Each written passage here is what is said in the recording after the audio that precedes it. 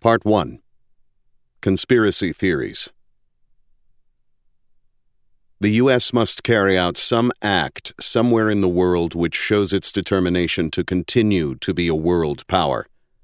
Henry Kissinger, as quoted in The Washington Post, April 1975.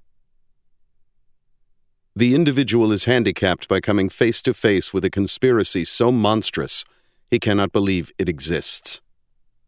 J. Edgar Hoover. Chapter 1. The word impossible used to mean something. It was a line that couldn't be crossed. It was the outer edge of the safe zone.